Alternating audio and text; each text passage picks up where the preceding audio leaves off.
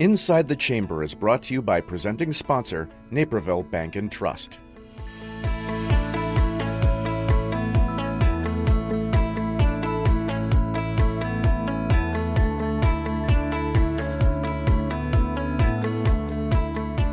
Welcome to Inside the Chamber. I'm Christina Caton Kitchell, filling in for Kaylin Risvold.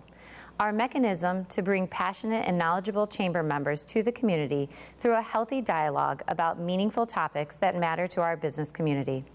Our chamber mission of moving business forward towards an engaged, thriving community happens when we are your advocate and your resource. Inside the Chamber allows us to do and be just that. Our program today discusses the challenges restaurants and retailers have faced through the pandemic and focuses on challenges that remain and strategies to go forward as the economy opens back up. Restaurants and retailers have had to find ways to reinvent themselves through the pandemic and are now finding ways to grow and succeed coming out of the pandemic. Using new strategies and absolute determination, these Naperville business owners identified the risks, weighed the costs, and found a path forward that allowed them to continue operating and expand in this ever-changing market. Today on the show, we are joined by Adrienne Tassin, the owner of Two Bostons, and Raj Patel, the president of the Hari Group. Welcome to the program. So let's get started. Tell me about a couple of the most pressing challenges you faced as you began to reopen inside a pandemic. Yeah, so Christina, we actually never closed the doors at Two Bostons because we were considered an essential business, kind of like a grocery store for the dogs and cats of our community. But there were a lot of challenges that actually still are the same challenges that we're dealing with, and that is just communicating with our teams so they know what to expect, what all of the changes are that are happening on a regular basis.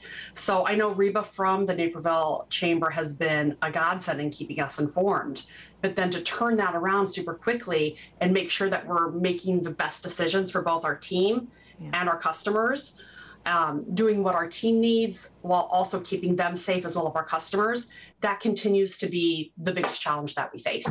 So on our end as well, the biggest challenge was really, it was a two-way street for us. It was making sure we were able to serve the guest while making sure we kept our employees safe. So we did shut down our lobbies. We went to almost an exclusively drive-through model. Our non-drive-through locations, those shut down for a brief period, but or shortened hours or something along those lines. But for the most part, we were operating through the drive-throughs. We made sure that the interaction that the employees had with the guests were as minimal as possible while still providing the best service we possibly can. So on our end, it's just figuring out how to keep everyone safe while serving a good cup of coffee. Yeah, those drive-thrus are definitely valuable still. What new challenges do you see are your biggest obstacle to overcome right now? The new challenges that we have, a lot of it is the hiring process. And actually just getting the applications in our hands. So even before COVID, we had a multi-step interviewing process. So to be able to, change to a lot of Zoom interviews it's been working for us, right? But obviously that's not the same as actually interviewing in person. So getting the applications and then also making sure people show up for the interviews, I think that's our new biggest challenge right now. I couldn't agree more. Hiring is everything right now. We've got locations spread across 2 different states, and you see your individual challenges based on the way each state's ran. We've got Illinois and we've got Indiana as well. But I'll add on one more thing is that we've got to get applications, we've got to get them to show up, and then we have to have people show up on time. So we have a platform that we're going to be putting into place here that incentivizes crew members for showing up on time. So we're trying to do everything we possibly can to make sure we provide every incentive to get people into the door. So it's not taking you 10 minutes to get a cup of coffee. Yeah, that's interesting. So I think a lot of people are facing the same challenge with the hiring, as we've heard lately in the media, as well as just around our own town. Why do you think, if we're looking on the consumer end, why do you think people aren't returning at this point? Or do you feel like you are sort of back to business as usual? It's definitely not business as usual. I think that it would be a disservice to all of us to not acknowledge the fact that the extra layers of home responsibility has really taken a toll on our female population, who might be usually stepping out and trying to find, part-time or full-time jobs. Not that the home doesn't impact males as well, but for us, a lot of our team members are female. It's just who we typically attract, not on purpose, but it's just the nature of it. And we have to acknowledge the fact that when there's hybrid school or, school completely at home, when summer camps aren't happening, that's a lot to weigh at home. And just keeping up with those responsibilities, I think that's, unfortunately keeping a lot of really great potential team members, from applying. Right. And to piggyback before you respond as well, Raj, is how do you think that also then impacts the consumer on the other end, right? You've got these issues on the job hiring. Have you seen kind of how that impacts the consumer? On our end, the impact to the consumer is, it's pretty obvious. In general, transactions are still down significantly. But really, our average ticket time for the drive-throughs that we want a consumer to order to get their food is about 120 seconds, and we're running about double that. We usually run about 5 to 6 people in the mornings, and there's days like today that there were 3 people in the morning, right? It's just we've got call-offs, we've got all kinds of things such as that. So really, it's just a longer wait to get your product. Hopefully, it's just as consistent, just as good, but there's just a lot longer wait. It's a lot longer wait to get the product. Got it. Yeah, and to help answer your question too, Christina, is really it impacts, I'm sure other retailers are feeling this as well, or Raj, even in your eating establishments, I'm sure you feel this, is that it really impacts our ability to plan for events and to do different fun things that we would normally be able to do for our customers and our consumers. We're known for our community involvement and to provide fun customer experiences. And it's really tough when you are, working with a smaller team. We've got to focus on making sure that, you've got the cup of coffee coming or, bagging up the dog treats as quickly as possible. So it just limits our bandwidth to be able to do those extra fun things. What do you see coming out of this as sort of a business trend for restaurant and retails? Have you seen anything emerging on your front? So one of the most unique things that we've kind of done, which has actually helped us tremendously, especially with times for ordering, is the digital aspect of ordering. I think during the pandemic, even coming into now, digital's always been there. Domino's has done it. Everyone's done that app where you order your food, you get your food faster, and you don't really have to talk to anybody. It's just tenfold. Digital sales continue to grow. Every week, I feel like we set a new record for a larger percentage of sales coming from digital. And I feel like that's going to be continuing into the future, where you'd hope that, you can get where half of your business is really coming off of an app or something online, where that order is just queuing in and you're really just cranking it out in the back versus a two-pronged normal business model. Got it. Adrienne? Yeah, I agree with Raj completely. The whole click and pick up is becoming a huge thing in not only at Two Bostons, but I know a lot of other businesses. So click and pick up is something we've always had, but it hasn't been highlighted until about a year ago. So we've got a lot of orders coming through that, a lot of phone orders, a lot of online orders for, home delivery, et cetera. But all of those take manpower as well. So, when we're taking an order over the phone and maybe doing, a nutrition consultation over the phone, that's taking someone off of the sales floor. So trying to balance that is a challenge, but I'm grateful that we do have these opportunities available to serve as many customers as we can in the way that they need us to serve them. Okay. And so sort of piggybacking on that, what surprised you as an innovation or an idea within your operations that would have never seen the light without being inside a business-altering pandemic? And also, do you plan on keeping it in place moving forward? As a Dunkin' franchisee and with the marketing and everything, I mean, the easy answer is TikTok. I had no idea that TikTok was a thing going into the pandemic. Dunkin' has leveraged TikTok more than any brand there is. We've got more followers than Nike currently. And we've got drinks named after TikTok stars. It is something that is shocking and kind of fun. But on an operational standpoint, it's really been that we're able to serve the guests consistently without that lobby. Okay, Raj, you probably just put something on my to-do list, and that's to get a TikTok for 2 Bostons, I guess. There you go. So one thing that we really embraced as soon as shelter in place happened in the Chicagoland area was doing a lot more lives. And to the point where, you know, we were doing family game night, to get our customers still involved and doing some fun things with them. We started a What's New Wednesday show. So every Wednesday, my husband and I go live showing the new products that have come into 2 Bostons, because that's some of the fun aspect that our customers were missing, coming in, seeing the new toys, the new treats, chews, etc. So we just bring it to their living room. You know, we show them what has come in, tell them a little bit about it, and then we use a platform where they can actually purchase these items live. And it's fun for them because they get to maybe purchase it before a lot of other people do, since we're showing them the new things. And we have continued to do that, and I really see us continuing, forever, because the response has been so great.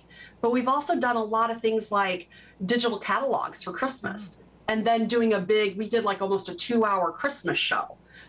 So we called it Christmas from the Couch, where customers can just shop from the comfort of their own home.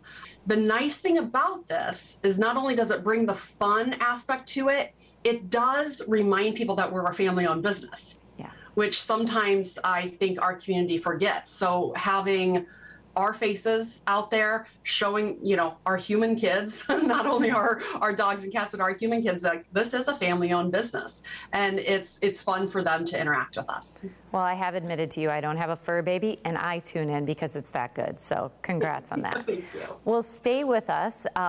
We'll be talking more with Adrienne and with Raj about our strategies to help move forward after the break.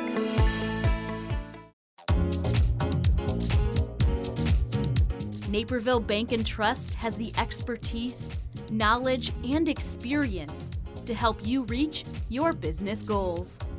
They provide all the tools that you would ask that we as a growing business need of a bank. Most importantly, to me, it's a great personal relationship we have with Tom and John and our bankers. It was the best thing we could have done in banking.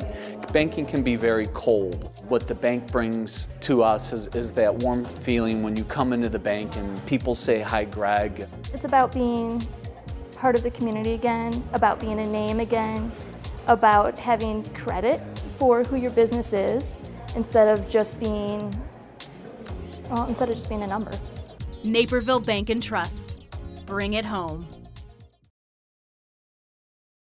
Stay in the know at home or on the go with NCTV 17 News Update. This quick recap of everything happening in and around town will be delivered straight to your email inbox for free. Sign up today.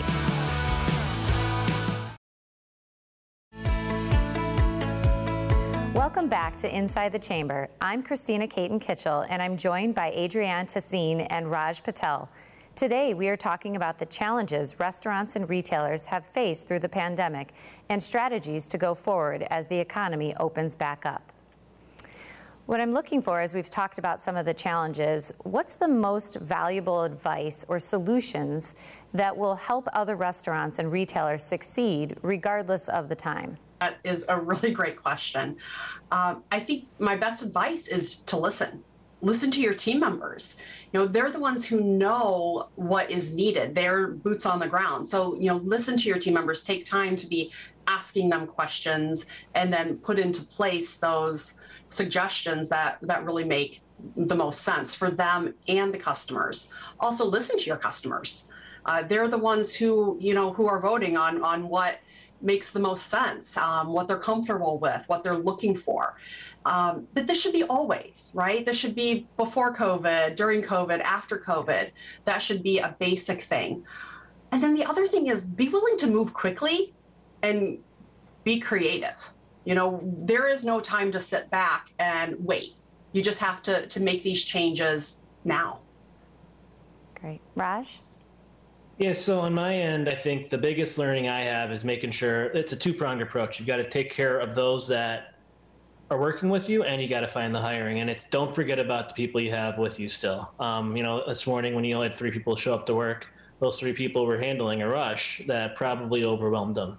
So two-pronged approach. You know, we've got to get out there. We've got to keep hiring. Hopefully the government plays ball some more. And then on the other end, take care of our people. Make sure we continue to take care of them. You know, they've been loyal to you through the pandemic, and it's time you show that back.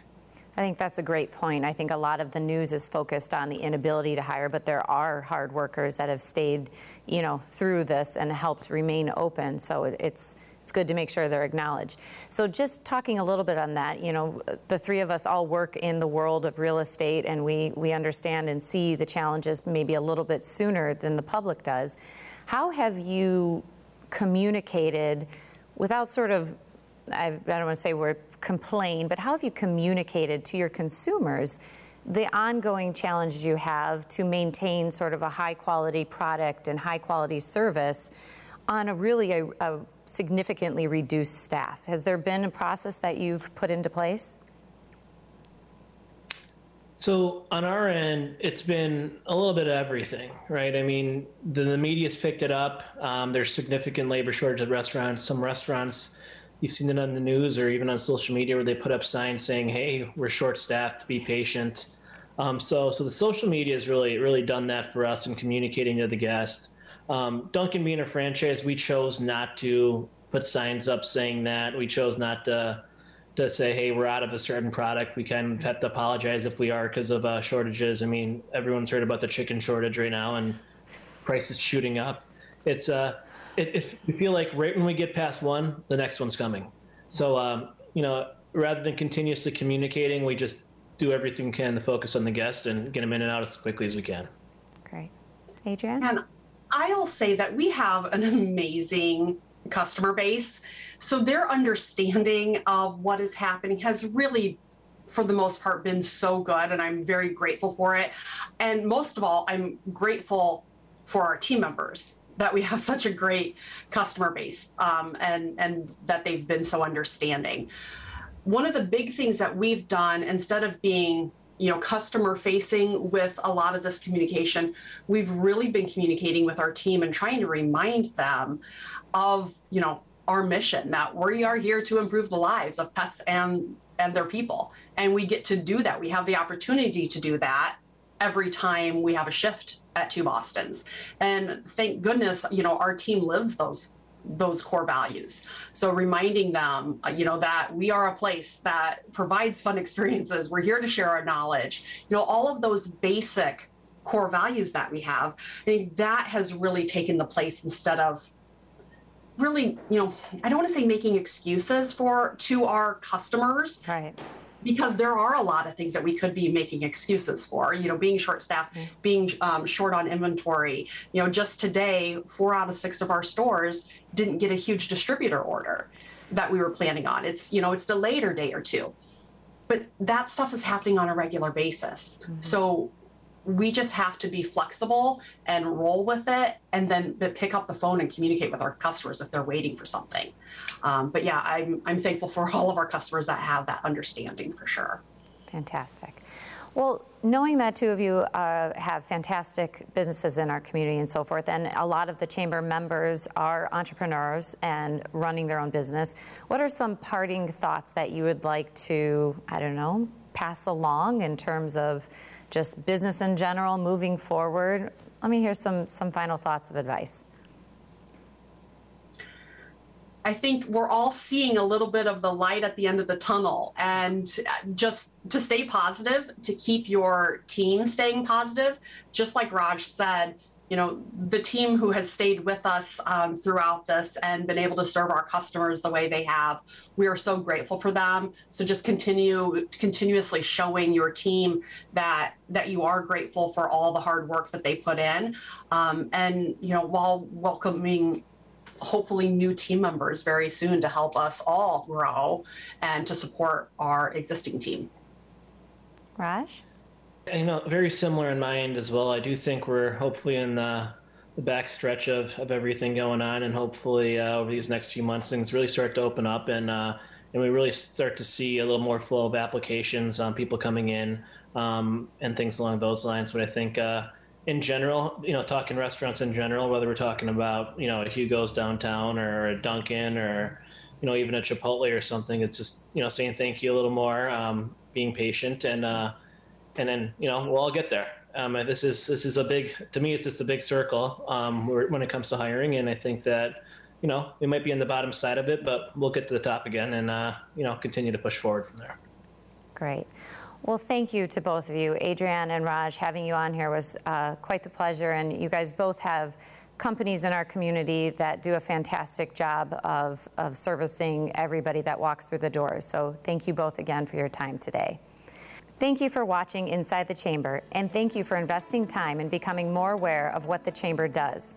Watch us each month, and remember, we are your resource for knowledge, power, and business-forward programs that stand up for you and our community. Inside the Chamber is brought to you by presenting sponsor, Naperville Bank and Trust.